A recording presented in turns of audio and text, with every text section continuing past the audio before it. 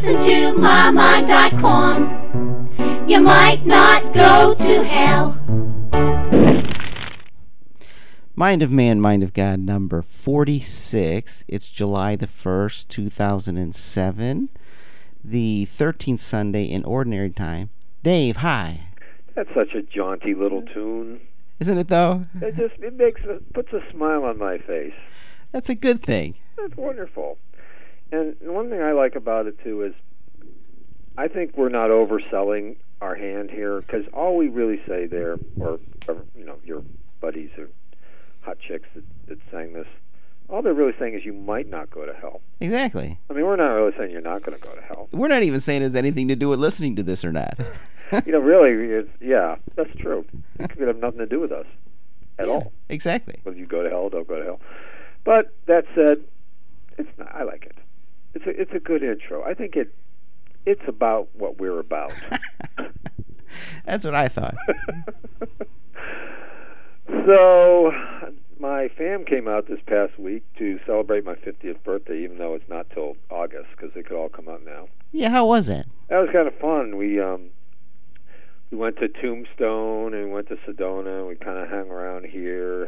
Went out to dinner. Had a big party on Saturday, and it was all right. They gave me the usual, stupid hats and old fart stuff and blah blah blah. That kind of thing. Yes. But it was pretty fun, anyways. Well, that's good. Yeah, it was nice having the fam out here, even though they came at the absolute hottest time of the year. But and did you have other people besides them at this? Yeah, I had Sunday? some other people from some friends of mine, and cool. then people from where I live here. They all showed up. So. Well, that's cool. Yeah, it was all right. I'll send you some pics. All right. Just put a pic on the website. I do that.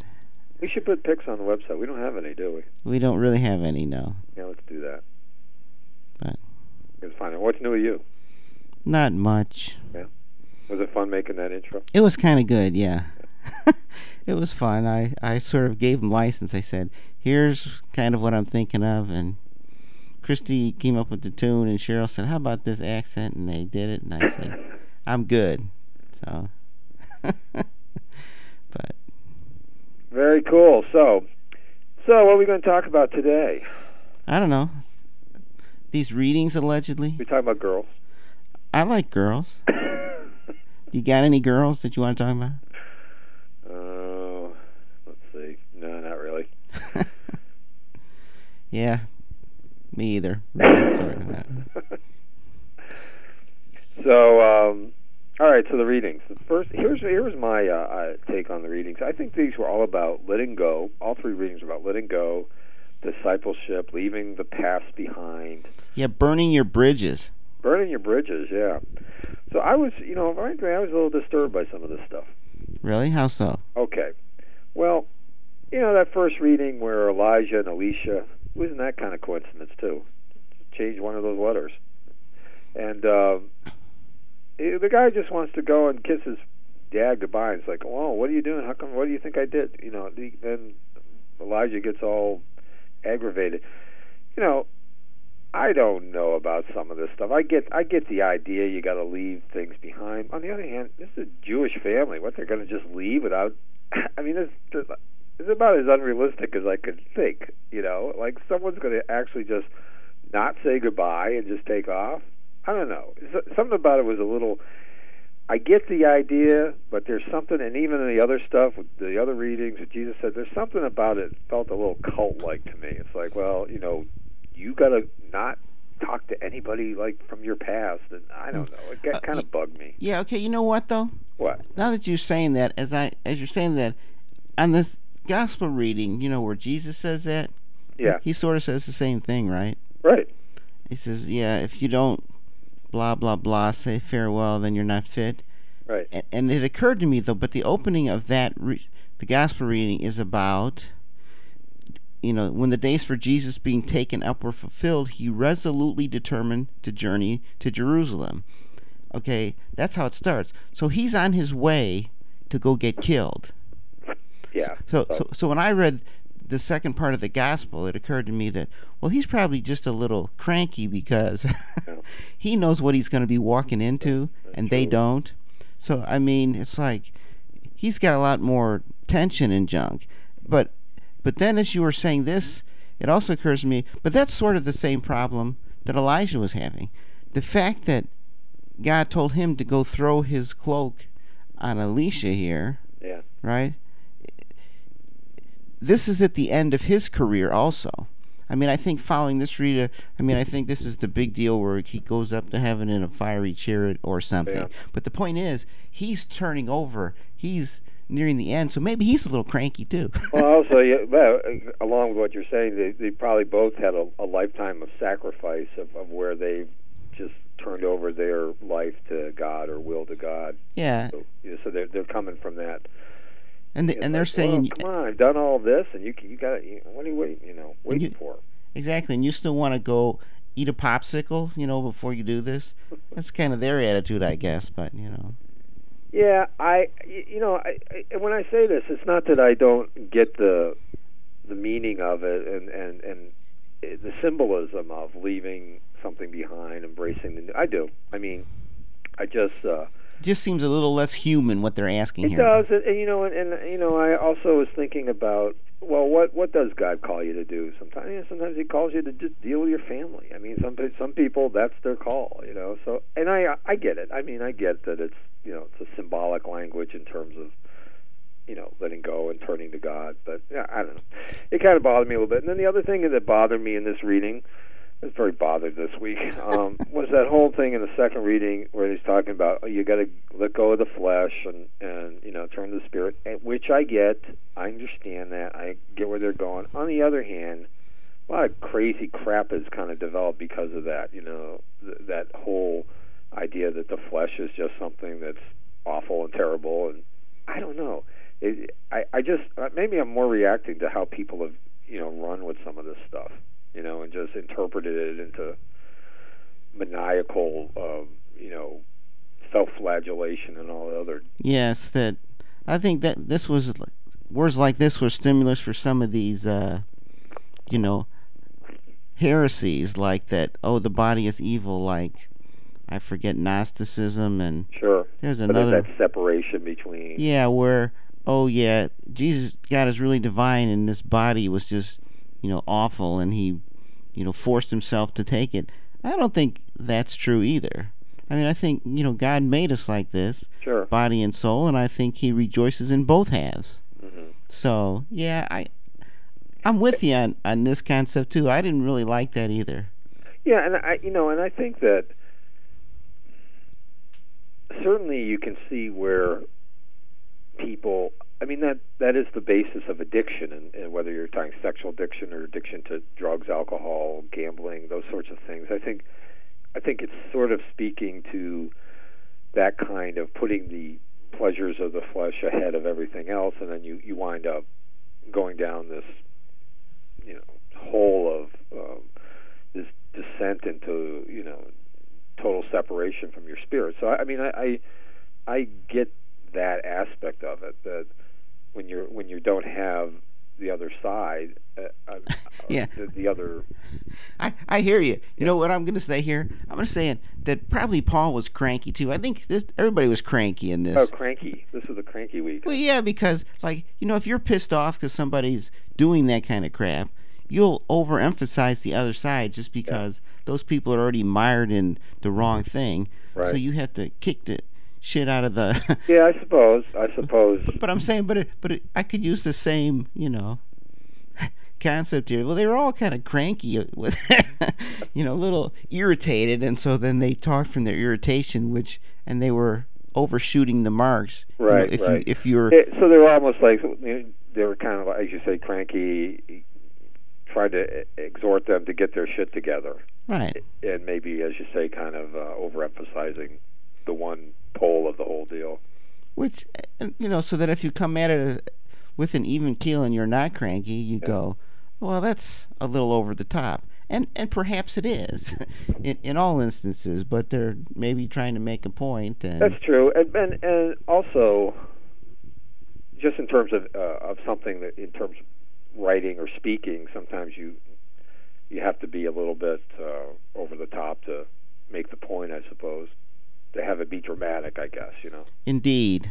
Hyperbole or something. Yeah, I mean, if this was a reading and said, well, you know, we want you to follow, but we know you got family responsibilities, so why don't you take care of those, and then as soon as you're done with that, let's meet up down the road. I mean, it probably wouldn't have the emotional force. Perhaps not. Like you say, yeah, they're probably making a point, but yes, as we who are, you know, of the flesh kind of go, I like girls. Sure. No. Or, you know, Well, anyways, back to the point of it, though. Yeah. I mean, if we accept even the point of, like, leaving things behind, that is a very difficult thing to do. I mean, the day-to-day basis, you get so wrapped up in one's responsibilities and struggles and whatnot. It's very difficult to. I guess maybe every day we're being asked to leave something behind. I mean, that isn't just like a big thing that descends from the mountain one day. You're probably being faced with that every day, I would think. Yeah, it does call you to faith, because like you say, when, you know, Elisha's out there plowing the fields and he kills the oxen and burns his equipment, he's making a big leap here. He's committed now. He's not going to be a farmer anymore. No, he's committed to whatever the next thing is. So, you know. Have you ever felt that in your life, like something was asking you to like leave everything else behind and go? Yeah, and it's a difficult thing to do. It's hard to go kill the oxen and burn the plow. Because that's the thing that you've been doing for many years. Exactly. It's provided your sustenance and whatnot. I mean, that happened a few weeks ago in the, maybe a month ago. You know, when Jesus was crucified and Peter went back to fishing, he said, I don't know, let's go fish again. Right. I mean, he was sort of going back. Sure. And so I guess, you know, this sort of says, you know, if you start on and that's kind of what they're saying here, right? That, like the last word in the gospel, no one who sets a hand to the plow and then looks what's left behind is fit for the kingdom. Like I said, a little over the top, but the point being, you got to go for it. If you're going to go for it, do it. Right.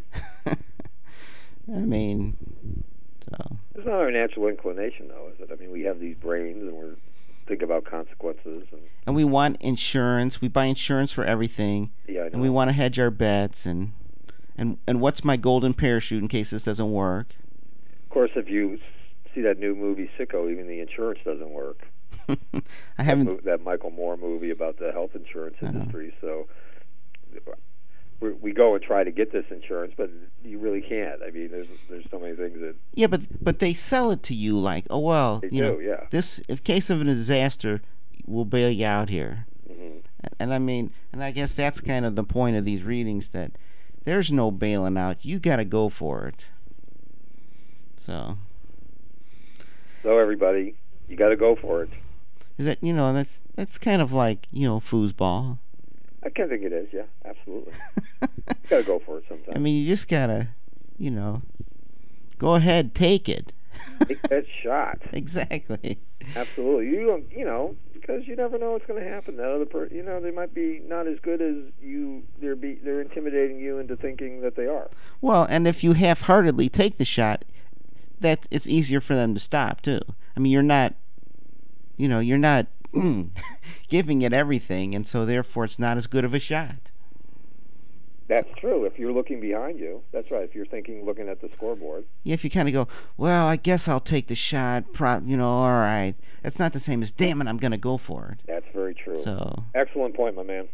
All right, so shall we end here? We could. Is it time for us to go? You know. Kind of a short show. It sounds like what is it, 10 minutes? How long have we been doing this? Well, Where are we? it doesn't matter, Dave. It's the cohesiveness of the show seems to be working well, so we that's can just right. You know, end. and that's just an example what I just did there of looking back. Exactly. What am I doing? Who cares? Who cares what the time is? I got nothing from these readings, obviously. I'm just doing things. I'm not going to look back. We're just going to go forward. I'm going to say this last part here. This is about discipleship. I thought this was kind of interesting. So this is from my good friend, Wikipedia. It says here, the same process of transformation is also evident in the recorded experiences of the original 12 disciples of Jesus. Though regarded highly throughout church history, the biblical texts themselves do not attempt to show the 12 as faultless or even having a solid grasp of Jesus' own ministry. I thought about that when they were talking about, they were asking Jesus, hey, why don't you just send lightning, or that part where he's saying, right. oh, they don't like you, so why don't you just destroy the city? And right. Jesus kind of, okay, hold back there.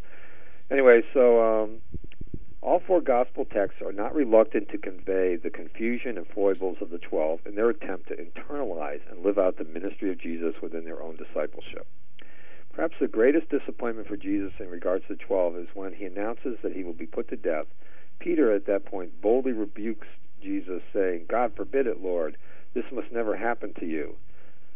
To which Jesus responds, get behind me, Satan. You are a stumbling block to me, for you are setting your mind not on divine things, but on human things. If any want to become my followers, let them deny themselves and take up their cross and follow me.